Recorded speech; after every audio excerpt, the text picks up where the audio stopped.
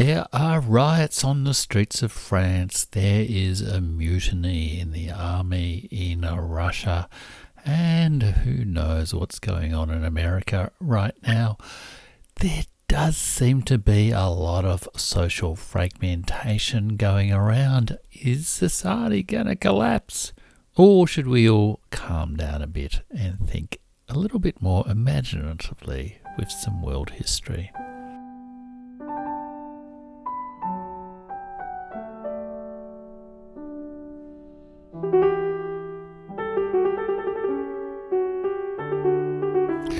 I'm Jeff Rich, and this is the Burning Archive podcast, where we try to see the world more clearly with a little bit of high quality world history.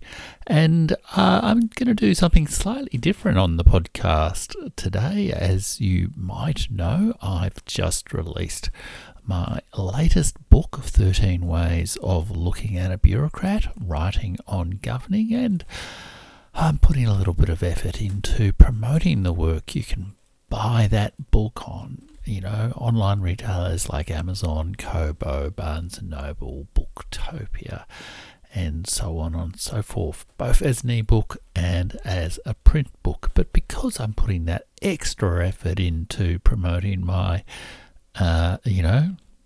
long intellectual labours of the last 33 years, I hope you don't mind, I haven't had quite as much time as possible as normal.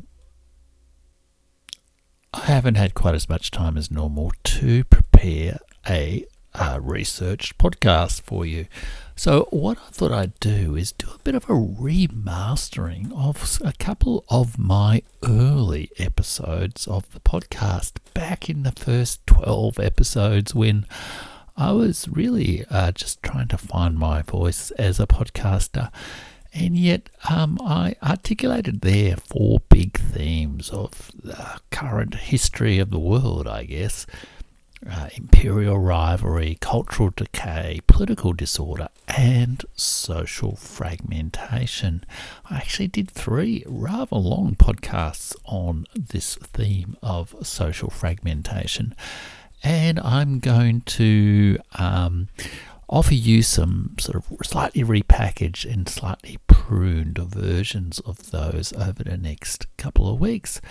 And as I've been listening to them again, I've been surprised at really how relevant they still are to our current debate. There are protests in France. There's enormous social tensions in France. There's other social tensions spilling off all over the place in our societies, and people are speculating about social breakdown. Emmanuel Todd, the French demographer and sociologist, has spoken about the crisis of the West, and the historian / scientist, I think he calls himself a cliometrician, Peter Turchin, has just published a book called,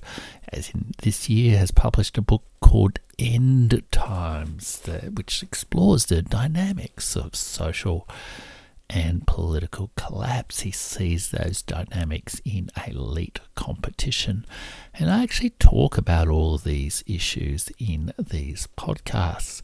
And what's more, in the first episode of the podcast, where I sort of talked about the back and forward tug of war between social progress and social fragmentation, I actually also discussed quite a few of the social policy issues that I was engaged on in my career as a bureaucrat: aging, fertility, education. So, although of course I did not reveal any state secrets in these podcasts, they are informed by that experience, and you'll probably get even deeper insight into some of these issues if you do buy my latest book, 13 Ways of Looking at a Bureaucrat, from a good online retailer.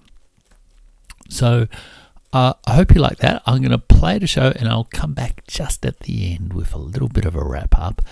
And so what I'm going to do is sort of package up the first episode, episode 11, so about social progress and social fragmentation, into two parts this week and next week.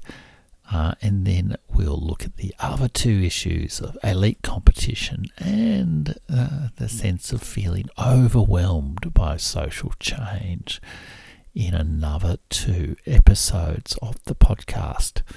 Okay, so let's listen to my less experienced podcaster voice with a few bloopers taken out.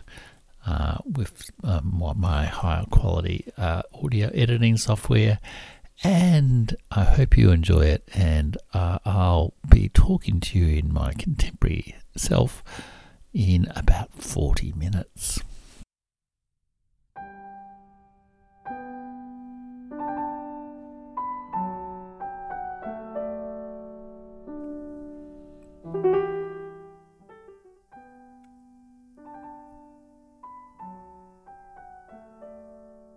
Welcome to the Burning Archive.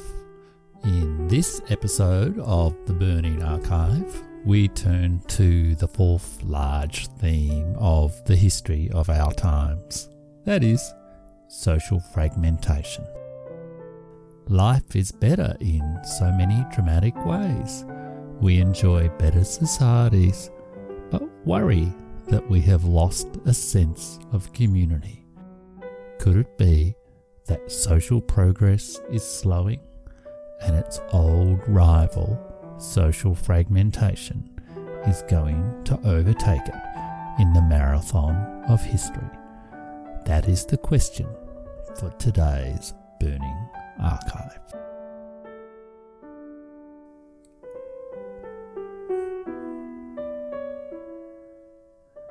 I am Jeff Rich. I am a writer, historian, podcaster, poet, and very minor government official.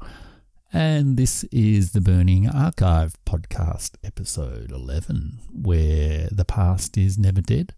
The past is not even past, and where by thinking about the past, we try to live better in the present. So I'm going to just dive straight into our topic of today, which is social fragmentation. And this is the fourth of the themes I've been pursuing in this podcast that are the big trends, changes underway in the history of the times, as I see it. And those four themes, just to recap, are imperial rivalry and imperial decline, especially with America, political decay, cultural decay, and the prospect of cultural regeneration, and finally, social fragmentation. And this is one where I'm still thinking through what the best name for this theme is, but for now I've stuck with social fragmentation. So what does that mean? We live in interesting times. Life is better in so many dramatic ways. We are richer, we live longer, we're healthier, we have longer years of healthier life, we know more, we act less violently, we enjoy better societies. But we worry that there's something missing, that we've lost maybe a sense of community, lost a sense of togetherness, that the society as a whole doesn't work so well, that it's fragmented, that we live in social media echo chambers, not tight-knit communal villages. We enjoy the splendours of travel and film and TV images from every place on earth, but barely know our own neighbourhood. We choose our identities, but we edit out our past. I mean, there's no real doubt, I think, when you look at all the statistics, that life is better. It's been demonstrated by people like Steven Pinker and Hans Rosling and many others that you'd much rather live as an ordinary person today than at any other time in history. But there is still this sort of shadow to all of that. The shadow of social progress is alienation or social fragmentation. All the gains of affluence, freedom, individual fulfillment seem to come with a loss of community connection and continuity of place, culture, tradition, being part of something bigger. And this is an old theme, I guess, in social theory, sociology, and history. Throughout the late 19th century and into the 20th century, there was this continuing theme of the transition from Gemeinschaft to Gesellschaft in the German sociology term. So broadly from community to society, a sense of a bonded, connected community to a larger, more vibrant, bigger, but more disconnected life in the city. To articulate this theme doesn't mean that social progress is bad. No one wants to go back to what Karl Marx, I think, called the idiocy of rural life. No one wants to have to wash their clothes by hand in a huge, big metal vat. No one wants to have to work 6 days a week, 10 hours a day in largely manual jobs with very little prospects before them. But it does mean that in celebrating all the social progress, we should also have a look at what are the bad things that are happening too. What are some of these forces of fragmentation? And just as social progress doesn't always need to work to the same rhythm, it doesn't mean that some of these forces of fragmentation or alienation or social divergence, they don't necessarily slow down when growth and progress start to stagnate. And in a sense, that is what I think has been occurring, especially over the last few decades. Accelerating perhaps especially in the decade between 2000 and 2010, marked at the start by the 9/11 bombings of New York, where there was a sudden sense of, a dark shadow hanging over, Western liberal societies.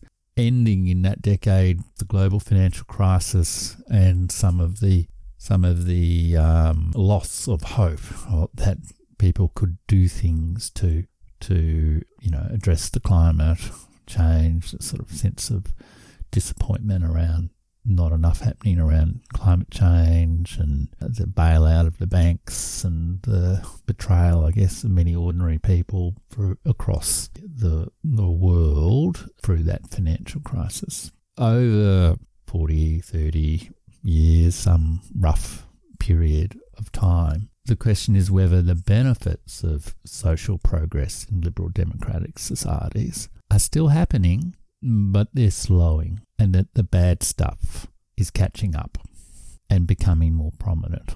The bad stuff that goes along with some of that social progress. Once we've got the internet, well, it's great, but what do we do for the bad stuff related to the internet? The loss of privacy, the loss of immediacy of life, or the shadowy world of the dark web.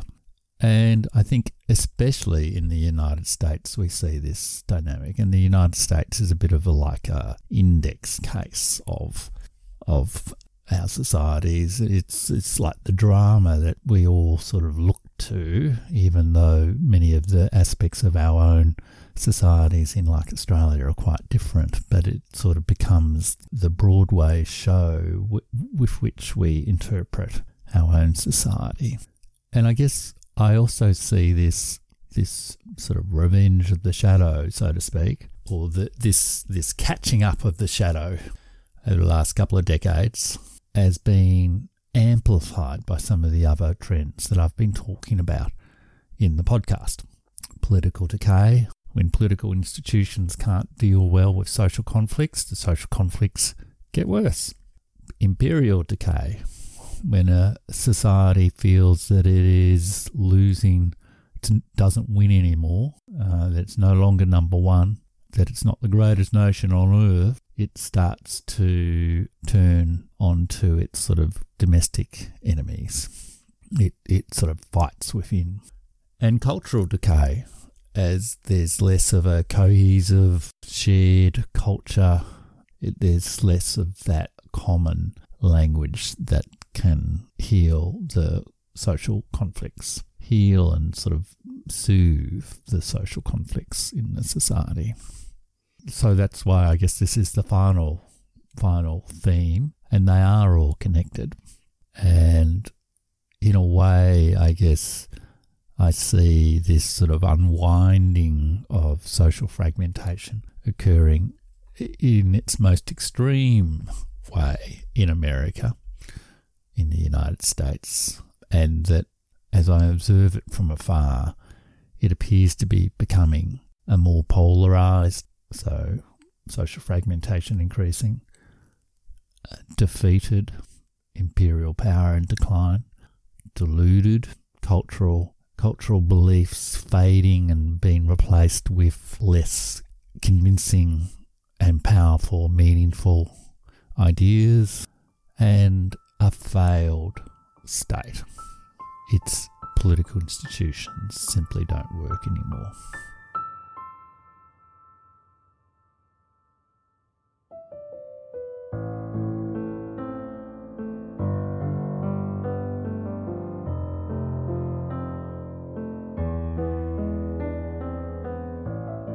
I've explained how social fragmentation or divergence, let's call it social fragmentation, fits into the 4 themes of my little history of our times that I've been developing in these podcasts over the last few weeks. Now, let's talk a little bit about what social fragmentation means. In short, I guess it's the opposite of social cohesion.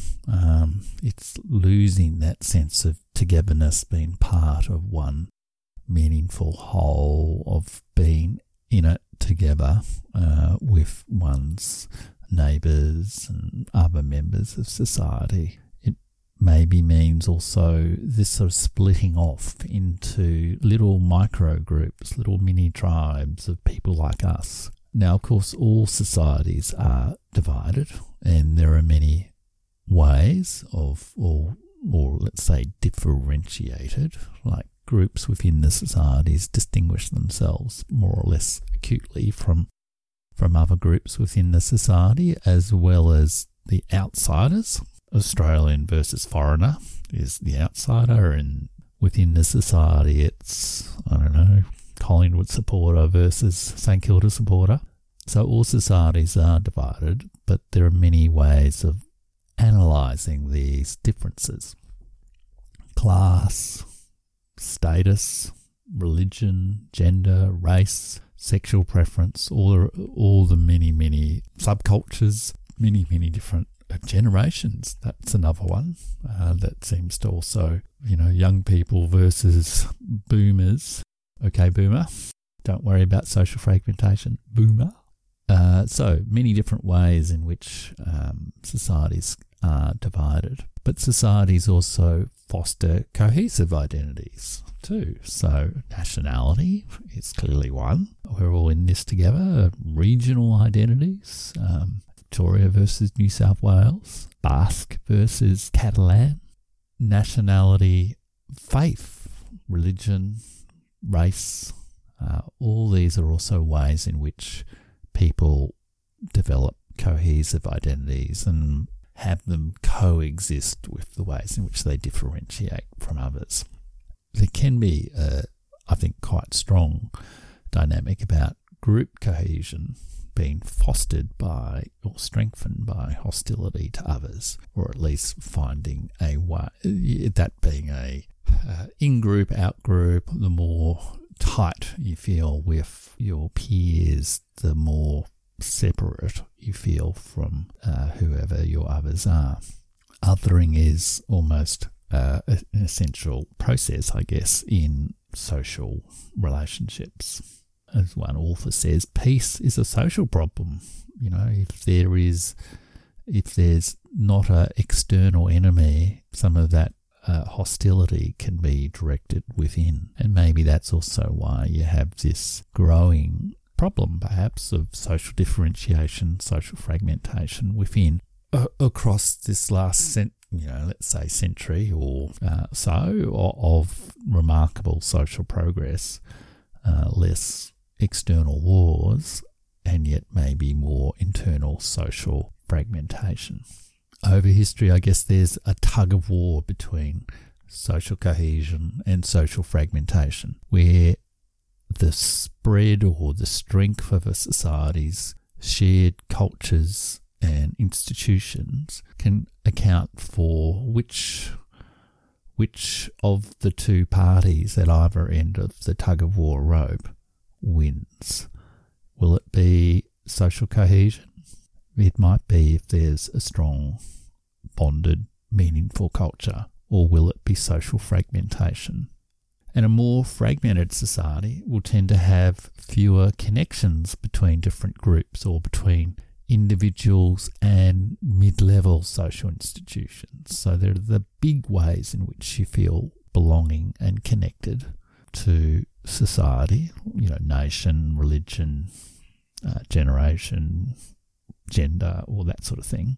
But then there's also this middle layer of social institutions that have long been of interest to theorists of society, sociologists, particularly the French sociologist, classically, let's say, the French sociologist Émile Durkheim dealt with the problem of alienation, the sense of losing this sense of a meaningful community to belong to, by hoping that people will connect to some of these middle-level associations, their local church, their youth club, their sporting club. It is the thing that helps give them a sense of belonging and togetherness, which isn't possible with like a vast big city.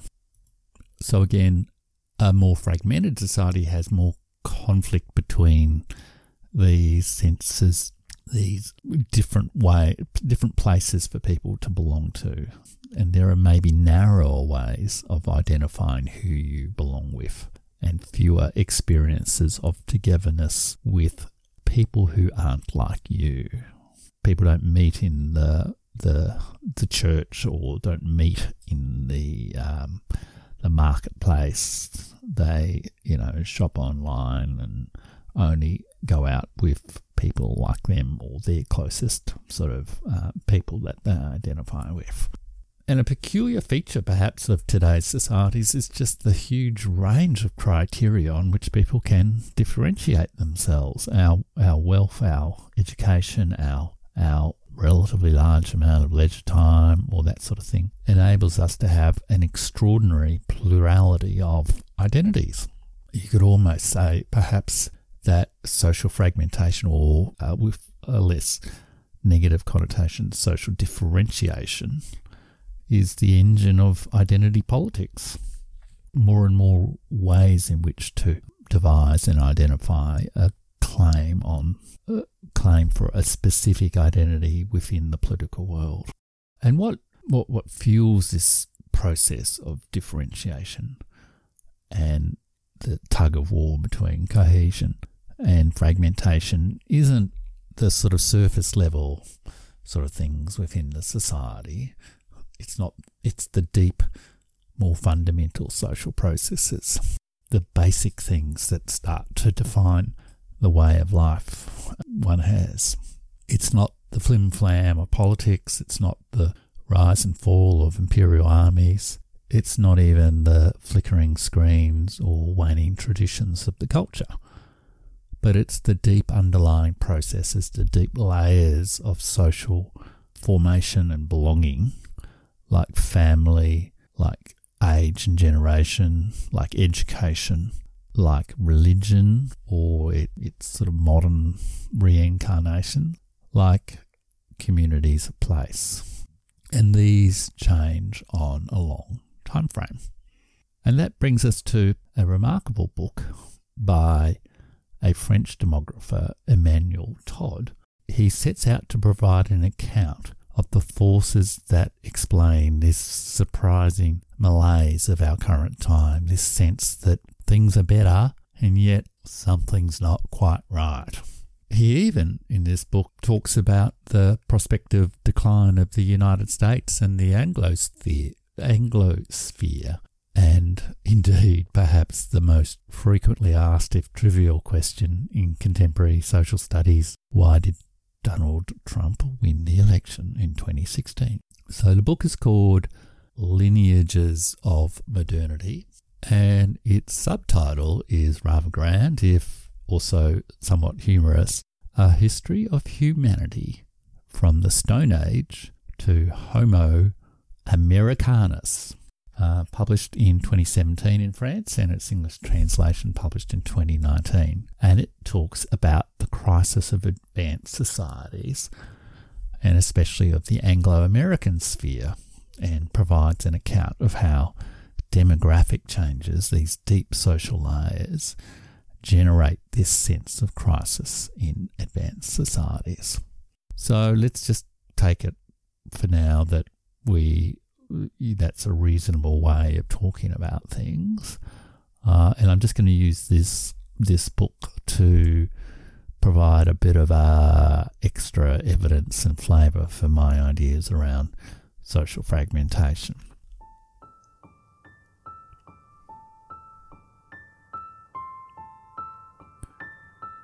So Emmanuel Todd is actually a demographer, and although I guess he speaks broadly, in a sociological, almost an anthropological tradition, and his big specialty is, as you might expect perhaps with demography, the study of populations and fundamental structures, is family systems. So nuclear family versus different forms of family, kinship structures, that sort of thing. His book picks up many of the themes of the podcast. So I'm only going to pick out a couple of parts of it, because much of it is an account of, it's quite a long and global sweep of history, and an account of quite significant demographic and anthropological change, and does present quite an interesting and fascinating argument, even if he does comment on, contemporary events from time to time, all sorts of complicated things across different cultures and all the rest of it. And it's a maddening book in some ways, maybe as a result of it being a translation of the French, because you will find a rather clear and vivid sentence is immediately followed by obscure abstractions. So hunting it for a little bon mot can be a little bit difficult. But let me give you at least a feel of some of the texture of this, argument about the history of humanity from the Stone Age to Homo Americanus. So when Emmanuel Todd looks at today's society, he brings out how very unusual it is in historical or anthropological terms. So he says, our advanced societies have no equivalent in previous history. Never have human groups of such size been so rich, so old, so educated, and so devoid of collective beliefs.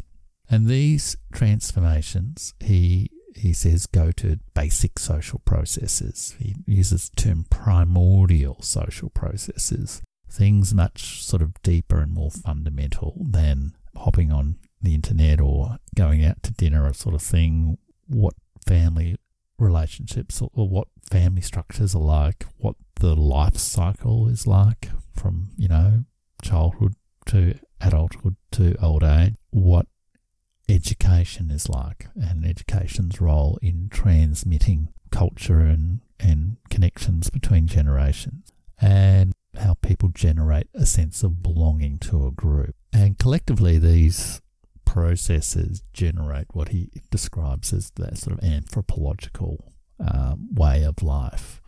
And he says that just like sedentarization, i.e. moving from being nomadic societies to settled societies, and agriculture, the transformation underway is causing an upheaval in the way of life of the human species. So he's sort of putting this broad, big sort of social transformation that's sort of going on underneath the surface there with the birth of agriculture or I guess the Industrial Revolution or something like that, like one of these well-recognised fundamental changes in the history of humanity. He talks how the Anglosphere is at the heart of modern history. In some senses, his book is partly part of the debate on globalization versus populism. Like, what is really the meaning of globalization? Is it really something that's happening? Are cultures converging around the world, or are cultures diverging? What makes sense of the revolt against globalization that seems to be occurring with populist movements like Trump and Brexit and a number of others around the world? It's part of this argument about differentiation and convergence, but it's also a recognition that the Anglo-American world, the Anglosphere, has been dominant, as we discussed in some of the previous podcasts, over the last 300 years, the English and then the American empires. And he challenges, I guess, the idea that globalization is leading to a certain convergence, certain as in absolutely sure convergence of the contemporary world to fit the cultural forms of the Anglosphere, cultural imperial forms of the Anglosphere. He notes that economic globalization certainly brings benefits and products and all that sort of thing to everyone around the world, but that it actually accentuates differences because it sort of doesn't quite take in these underlying social processes that work to a deeper time frame. So he says societies forced to compete, threatened with disintegration, fall back on their original strengths and original values. Pushed too far, free trade fuels universal xenophobia. He says democracy as we know it in the 20th century is unlikely to return. That, my hypothesis about political decay is right, and that we're sort of entering into some new post-democratic society that won't be the same oligarchies of previous times, but is something that also won't be the democracy that was experienced for most of the 20th century. And one of his key points is that these social processes, family, education, generation, belonging, are not necessarily more important or dominant or causative in relationship to economics and culture and all that sort of stuff, but they do operate on a different timescale with different layers. There are different layers, so to speak, of social change. He says the economy changes over 50 years, that education is like on a 500-year cycle, is what he describes, which is essentially he's essentially describing the time it took from, say, the birth of printing and to move to a time of mass literacy across most of the world, of near universal literacy across most of the world. Family, he says, is a family systems, that is, and we'll come to some of those a bit later, work on a 5,000-year time frame, and religion on a 1,000-year time frame. And then Todd identifies a number of quite sort of specific and practical and, well-evidenced statistical major social changes that are a sign of this big transformation that he's talking about, this transformation that is creating an upheaval in how people understand their social relationships. So let me see, there are 7 of these. So number one is massive enrichment. We're an incredibly much more wealthier society, even if you look back to sort of the iconic world of 1950s America, we are just so much richer than that era. And then, of course, you think about the billion people who've moved out of poverty in China over the last 20 or 30 years, maybe 40 years now. There's the collapse in the birth rate, as in the number of children born per woman or family over the period from 1960 to 1980. There's increased longevity. The average life expectancy has increased enormously over this period of time. There's been a dramatic increase, not so much in mass literacy or secondary education, but a very dramatic increase in mass higher education. Many, many, many, many more people now, really a majority of young people in most Western societies get a university degree. And then within that too, there's been a switch in gender roles so that women are actually overtaking men in educational attainment in most measures, which is if you compare it to previous societies, a fundamental and dramatic change. Not that women didn't have the capacity, but they were not denied the resources, and now denied the access, I guess. And then it's a key factor, I guess, of contemporary societies. And then the last two, he talks about the terminal erasure of religion, massive decline in religious belief in many societies, tempered perhaps by resurgence of some faiths like Islam and maybe Orthodox Christianity in the former Soviet states. But certainly in places like Australia and like America, there is a big, big, big decline of both religious belief, or people professing to have a religious belief, and religious practice, going to church. Then finally, he talks about the collapse of marriage inherited from religious times. So, marriage, I guess the whole gay marriage debate in pretty much all societies, all, liberal democratic societies in the last 20 years, I guess, it has really been indicative of this, because it's the transition from a concept of marriage that's rooted in a religious sacrament to a concept of marriage as a legal bond between people through an elective choice that is devoid of any religious thing. I'm not saying that's good or bad or whatever. It's just a social fact. And then what he says is, what happens?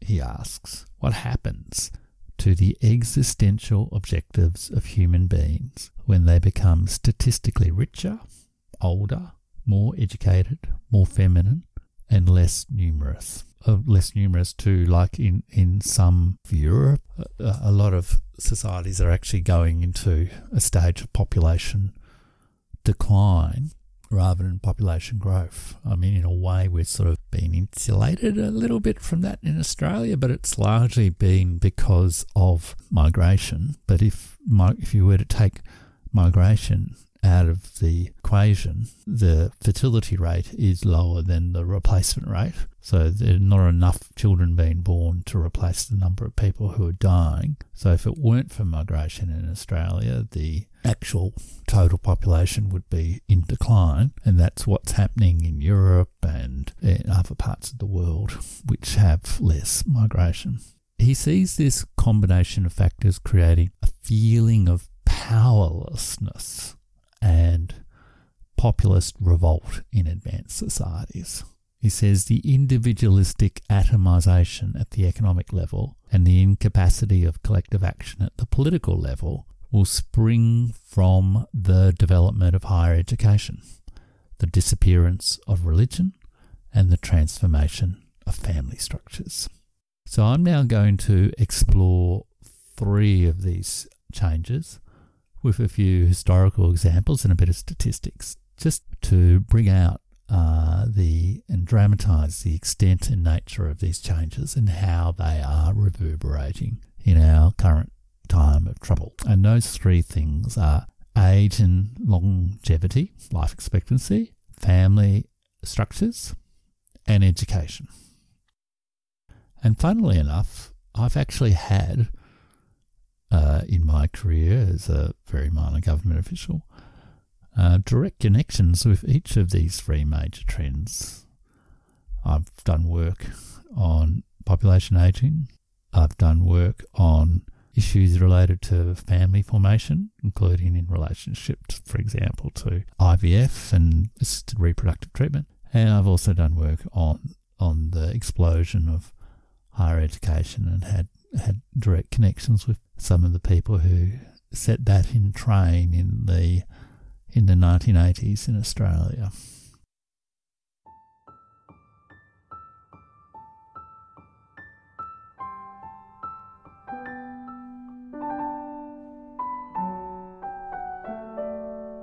And that's where we're going to leave my remastered episode on social progress and social fragmentation for this episode. I hope you enjoyed that. I certainly had my memory prompted of Emmanuel Todd's fascinating list of 7 fundamental changes in primordial social processes, and that question of, well, what is human existence like when we're richer, older, better educated, more numerous, and devoid of collective beliefs? It is a question I guess we all wrestle with our own societies today. Now, over at my Substack, if you're a paid subscriber to my Substack, you can actually read my sort of revised thoughts on social fragmentation based on that episode of the podcast, a complete transcript of the podcast that I've revised in parts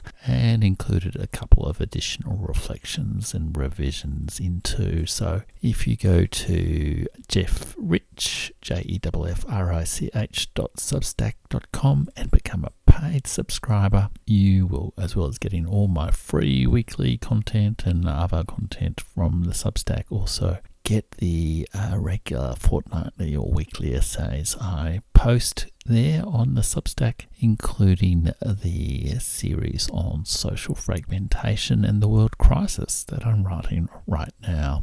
Thanks so much for watching. I'll be back next week with the discussion of aging, education, and family systems or fertility, and I hope to join you then. Do remember also you can buy my new book, 13 Ways of Looking at a Bureaucrat, at all good online stores. You can also buy my earlier books from the Burning Archive, Selected Essays in Fragments, and Gathering Flowers of the Mind, collected poems. So do check out my work, and if you do buy one, leave us a positive review. Leave us a positive review on the podcast on iTunes and share it in your social media networks. And until then, take care everyone. Make sure you stay sane and safe in this troubled world. Bye now.